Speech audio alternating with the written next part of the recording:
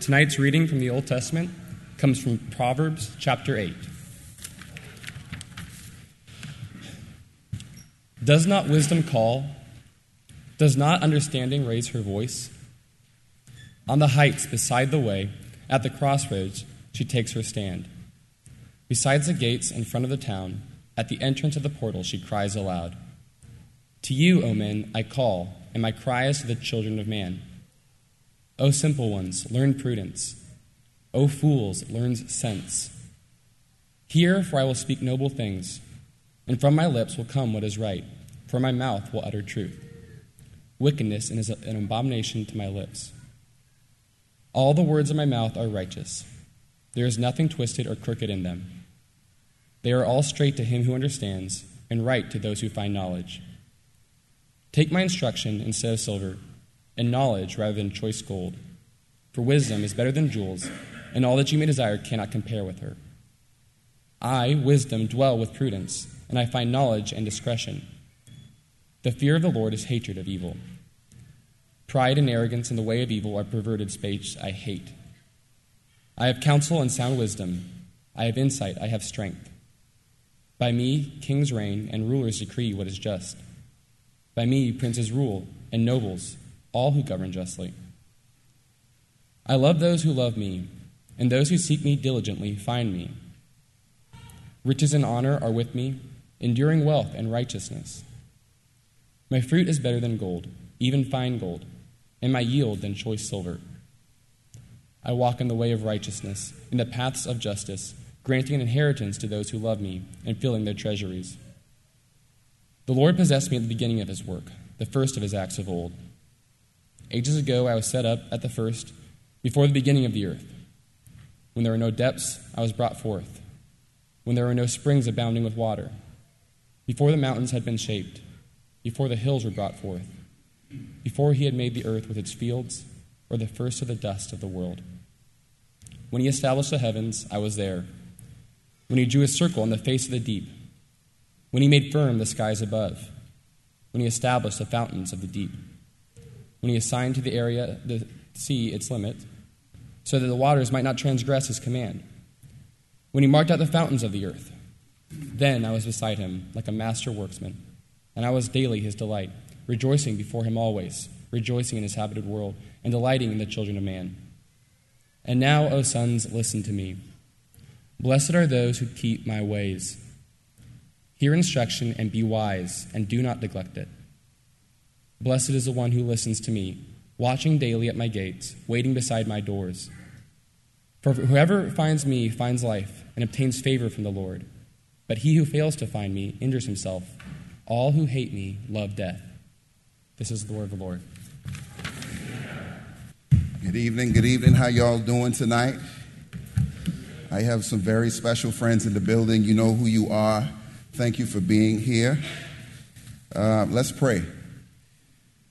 Dear Heavenly Father, we come before you today, Lord. I am inadequate to speak before these people here tonight, and I pray that you would be the adequate one, that your wisdom might go forth, and that you would teach us something new, and that we would apply it to our hearts. Have your way. In your name I pray. Amen. So we've been going through a series in Proverbs on wisdom.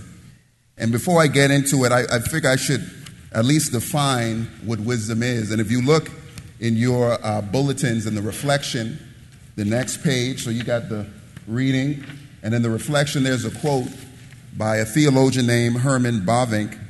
And I want to just put some definition to this, and I thought he gave some great words. So here is what he said. He said, knowledge is theoretical, wisdom is practical and goal-oriented. Knowledge is a matter of the mind apart from the will. Wisdom, though a matter of the mind, is made subservient to the will. Wisdom is ethical in nature. It is the art of living well. It characterizes the conduct of those who make the right use of their greatest store of knowledge and match the best means to the best ends. So I like what he said, the art of living well, and that's really what this chapter is about. But before I get into the sermon, I want some audience participation. Is that okay? I want to say a couple phrases, and I want you to finish them. These are some wise sayings or some common idioms that we have in our culture. So first is, an apple a day does what? All right, okay. A penny saved is? All right. And finally, every cloud has a... All right. So nowadays, you got famous celebrities. These famous celebrities, they write down their memoirs after they've gone through a difficult situation. And for example, Oprah. I don't know if you know this, but Oprah just released a book. And the book is entitled The Path Made Clear. And here is one of her most quotable quotes in the book. She says, "You are not your circumstances, you are your possibilities." I mean, there's a lot of truth in that, right? You are not your circumstances, you are your possibilities. It's a very empowering and encouraging statement. If you feel like you are in a circumstance that you can't get out and that you're stuck, Oprah is saying that you have unlimited potential. And I think there is some truth to that. However, when it comes to the topic of true wisdom, the wisdom that we're talking about in Proverbs chapter 8, it falls short. Because Proverbs defines wisdom as the fear of the Lord is the beginning of knowledge. So true wisdom starts with the knowledge of God before knowledge of self. Yes, look, I need encouragement, you need encouragement, but if we want true wisdom, I'm going to argue tonight that true wisdom starts with the knowledge of God. So I'm going to make 3 points. The call of wisdom, which I'll spend most of my time on that, the nature of wisdom, and the goal of wisdom. Now, I wanted to entitle this sermon, Wisdom You Need, Wisdom You Have, from our very good friend Yoda. Now, Yoda would probably say, wisdom you need, wisdom you have. Did I get it right? I practice that. So Yoda, anytime Yoda is teaching a young Jedi, he always talks about the thing you seek is right there. How you already have the tools you need. You just need to discover them. And self-mastery occurs when you are one with the Force. And this is how Proverbs describe wisdom. In a way, wisdom is everywhere. Wisdom is everywhere, and it's calling out to you. So the question today is, what if the answer you seek is right in front of you? What if the thing you most desire is in your reach? One of my most famous artists, one of my favorite artists, his name is Jon Bellion. And he wrote a song called Stupid Deep. And I'll sing a verse so that you can get a picture of what the thing that you seek is right in front of you. So it goes like this. He says, "What if who I hope to be was always me? And the love I fought to feel was always free? What if all the things I've done is just attempts of earning love? 'Cause the hole inside my heart is stupid deep. Oh, stupid deep." And this is the second verse. "What if where I tried to go was always here? And the path I've tried to cut was always clear? What if life is just a plan to put some money in my hand, when the love I really need is stupid cheap? Oh, stupid cheap." I think Jon Bellion is saying something there. What if the path I tried to cut was always clear? And the love I sought to seek was free and cheap? What if who I hoped to be was always me? What if the thing I pursued with all my heart was right there in front of me? And this is what we're going to talk about. We're going to talk about how the thing you seek is so obvious, it's so right in front of you, and I'm going to help you see it. I'm going to argue tonight that the thing that you're looking for, the lover of your soul, is Jesus Christ. Now, that's my argument.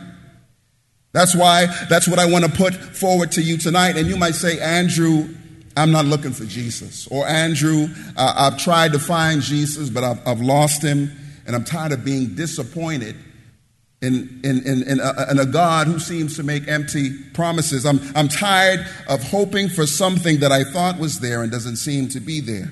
Or you might say, I don't need religion. Give me common sense. Give me reason. Give me science. Give me happiness. Give me love. My brothers and sisters, I want to challenge you to seek Jesus, to seek the wisdom that comes from God, because you will find that Jesus is calling out to you. In 1 Corinthians chapter 13, it defines wisdom, the wisdom of God, as Jesus Christ. Wisdom in the Proverbs is an attribute of God. And so when Solomon speaks about wisdom, he is speaking about the character of God. Now, Solomon didn't know anything about Jesus because God had not revealed Jesus in that time.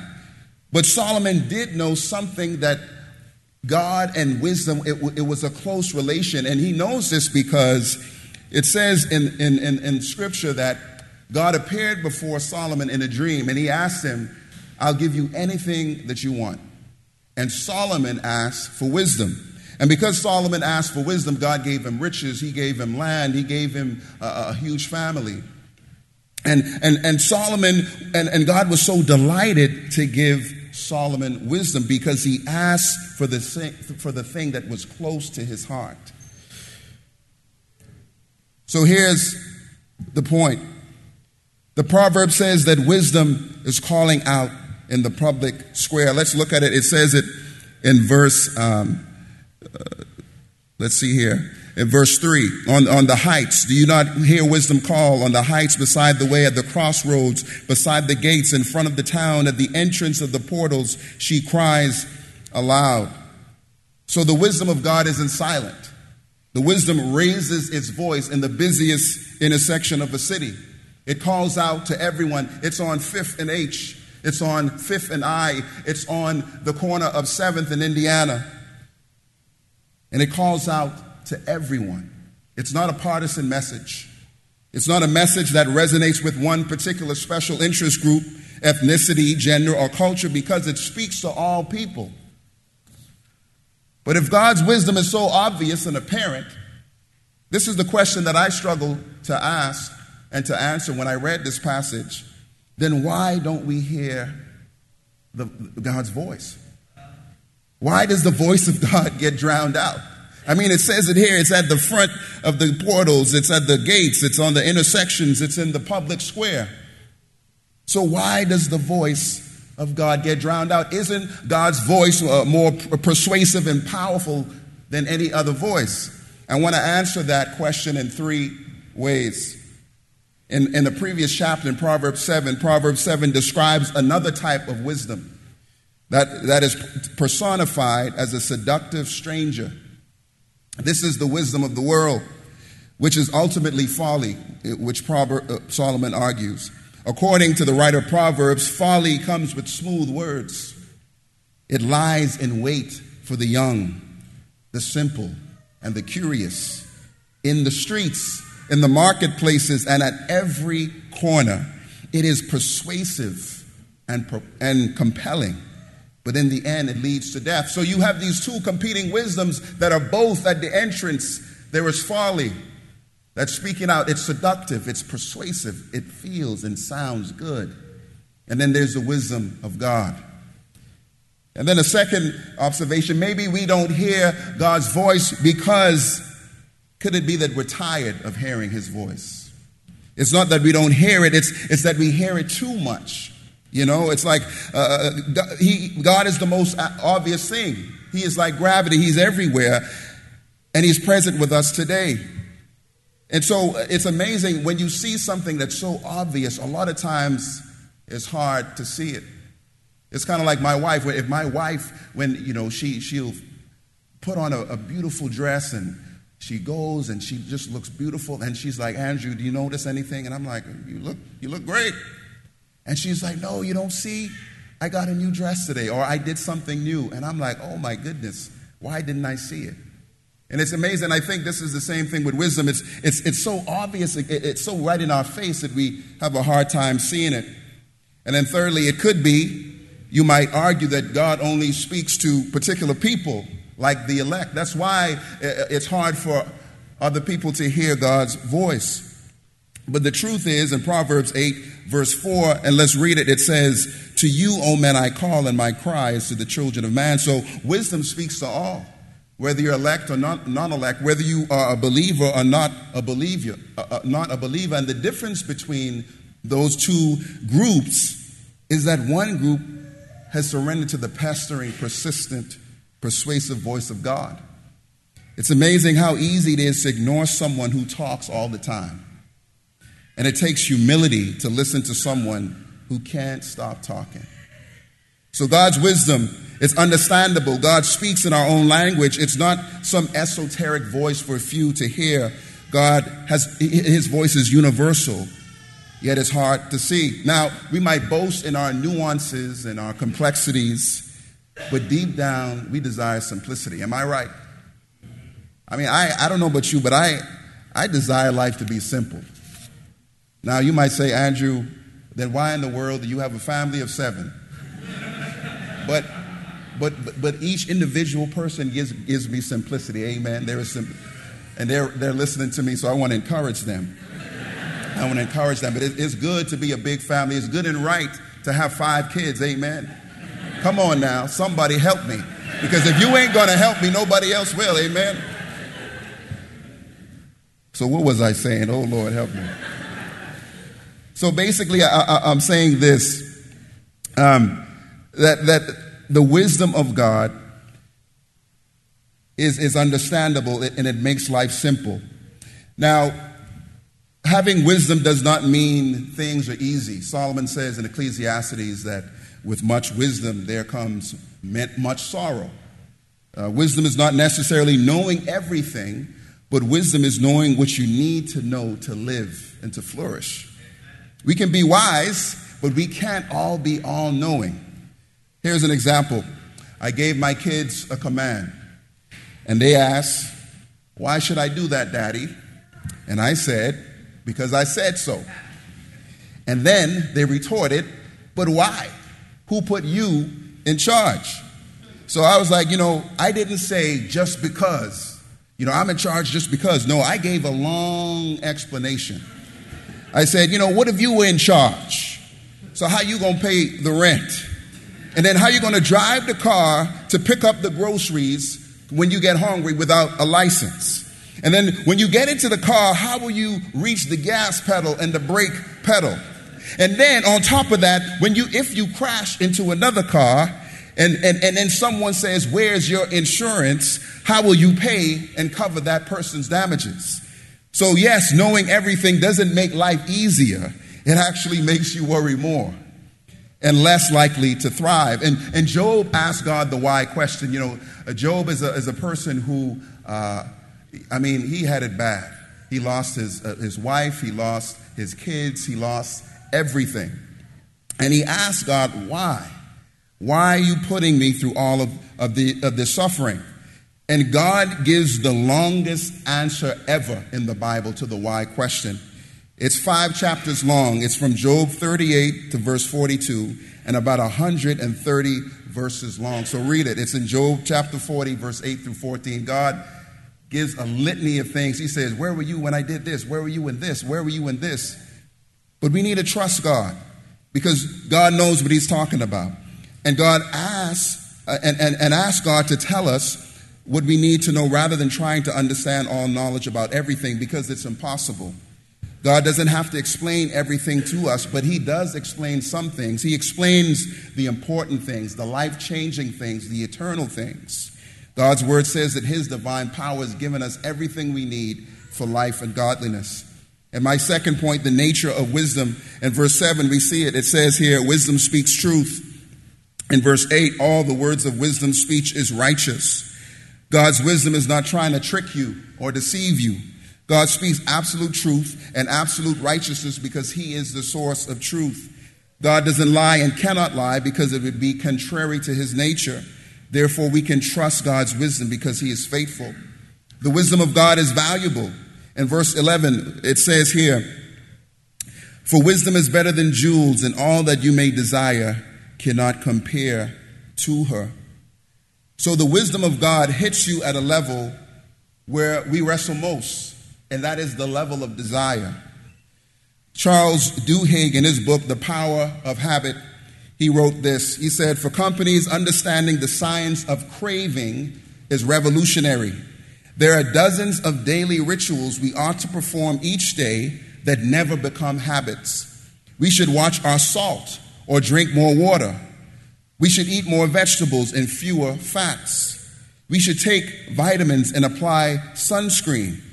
Yet, while everyone brushes their teeth, fewer than 10% of Americans apply sunscreen each day. Why? Because there's no craving that has made sunscreen a daily habit. And he goes on to say that some companies try to fix this by giving sunscreen a tingling sensation. And it lets you know that you have applied it to your skin.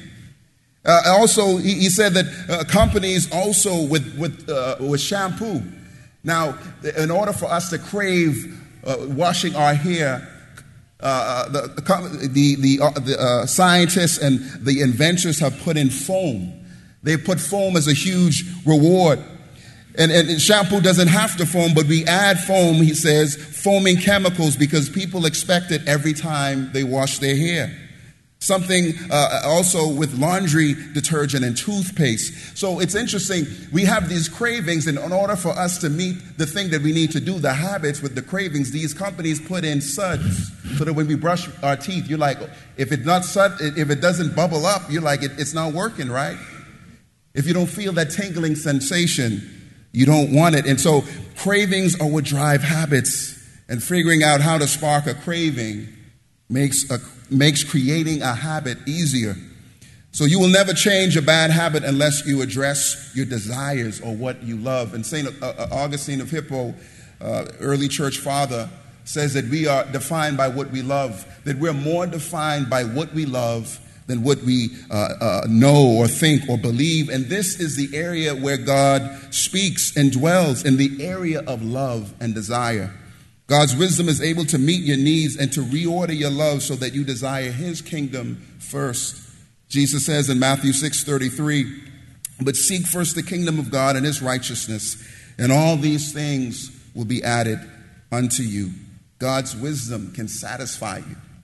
Proverbs 8 goes on to say that wisdom was present at the very beginning of time, before the beginning of the earth. Let's look at it in verse 23. It says, ages ago I was set up. And in verse 22, the Lord possessed me at the beginning of his work. Now, I'm going to make a little theological pit stop here, very brief. But to let you know that in verse 22, that word possess, the Lord possessed me at the beginning of his work, has been a source of great controversy throughout church history. The verse was central in the controversy between the Arian Christians, Arian, and the Orthodox Christians in the 4th century BC. And this person who was the source of this controversy, Arius, a priest of Alexandria, taught that Jesus was a created being. He believed that he was the first creation of God. He believed that Jesus was begotten by God the Father, but was not equal to God the Father. He believed that essentially God existed before Jesus, and that Jesus is not co-equal and co-eternal. And Arius gets this reading of possess through the Septuagint, which is the Greek translation of the Hebrew scriptures, of the scriptures in general. And in the Septuagint, it says not possess, but create. And so Arius took that and he says, the Lord created me at the beginning of his work. And so the Orthodox Christians, the Council of Nicaea got together and they looked at this particular issue and this particular controversy. And they looked at how this verb, yes, sometimes it can mean possess or create. And they argued that according to John 1:1, which says that in the beginning was the Word, and the Word was God, and the Word was with God, that the Word was God in the very beginning. It wasn't something that was created. And John 17:5 also speaks to Jesus being present before God before creation, sharing in God's glory.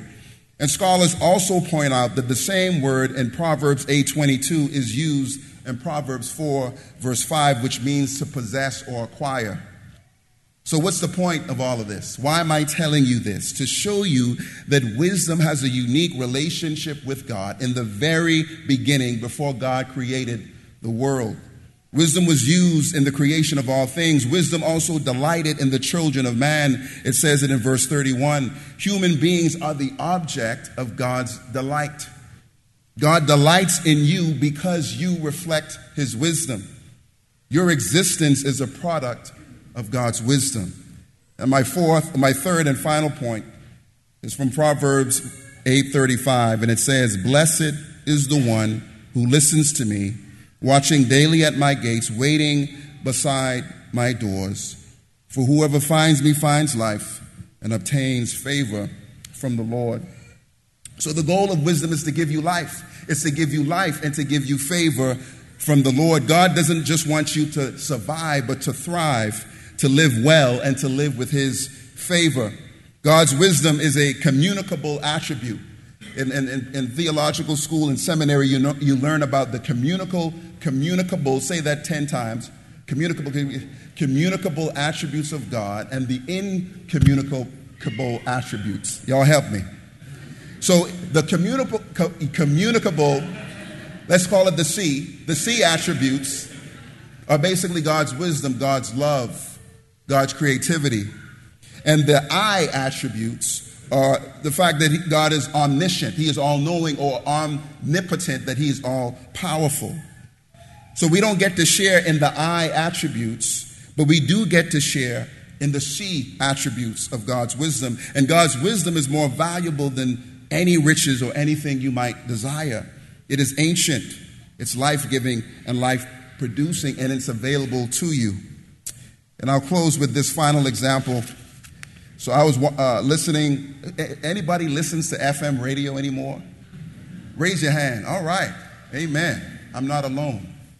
So I was listening to FM radio. I think it was 93.3. C-SPAN has this talk show, and they talk about various issues. And people get to call in from all over the United States to talk about whatever issue is on the table. And so this particular topic of discussion was the memories of the Apollo 11 mission that put Neil Armstrong and Buzz Aldrin on the moon. Now, if I don't know if you know this, but this year marks the 50th anniversary of that mission.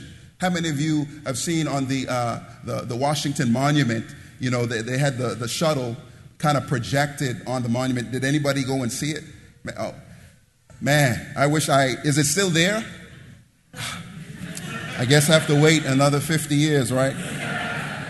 But here are some of the benefits that we experience today as a result of the Apollo missions. So software was designed to manage a complex series of systems on board the capsule, and it is an ancestor to the software that is used in retail credit card swiping device. So the software that they use to design all those major systems on the Apollo mission, we use it today every time we swipe our debit or credit cards. Race car drivers and firefighters today use liquid-cooled garments based on devices created for the Apollo astronauts to wear in under their spacesuits. And freeze-dried foods developed for Apollo astronauts to eat in space are used today in military field rations known as MREs. Anybody in the military eat freeze-dried food? No? It's not that good? Well, blame, the Apollo missions, folks. But anyway, and finally, all of the technology that they developed helped to develop all the technologies that we're using today. In the medical field, they use a lot of that technology, the wisdom, the knowledge that they gained from the Apollo missions.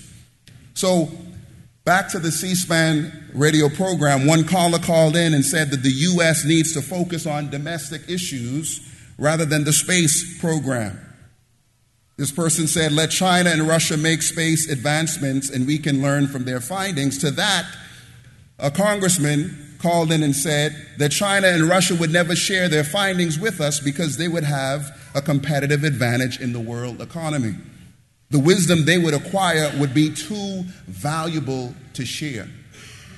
Now think about this. You have the Apollo missions and all of these things that NASA and these very brilliant scientists that they're doing, we get to benefit from. And this knowledge is precious. And this knowledge helps America to have a competitive advantage in the world economy. And yet God shares his wisdom. He just gives it out on the street corners. It's at Fifth and I. It's at Sixth and I.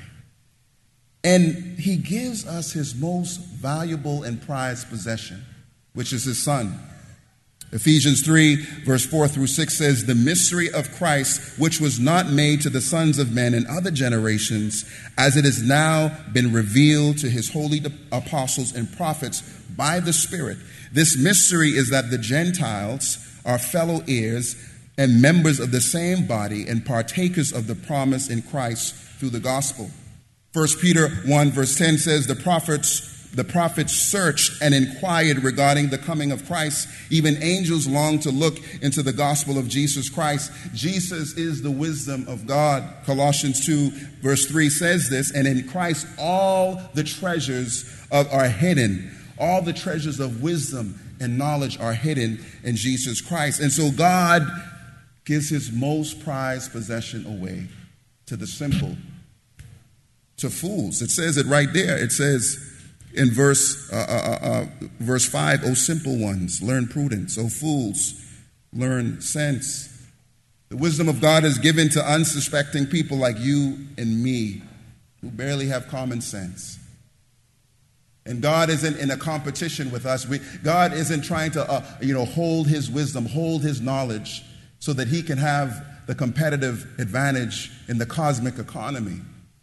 But God gives away his wisdom freely, his most prized and precious possession. It's like me taking my 5 kids on Fifth and I and saying, "Does anybody want them?